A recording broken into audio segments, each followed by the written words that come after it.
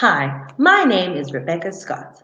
I am half British, half South African, but I currently live here in Johannesburg, South Africa.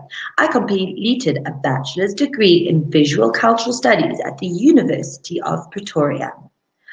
In 2017, I moved to Dar es Salaam, Tanzania to teach kindergarten ages 3 to 5. I was there for 2 years. The children in my class were from all over the world. More recently, I taught at a Tanzanian school for 4 months. My students were nursery school kids who were first language Swahili speakers, and they were only starting to learn English at that point in time. I believe it's my responsibility as a teacher to create a comfortable and safe environment for my kids to feel confident to learn English.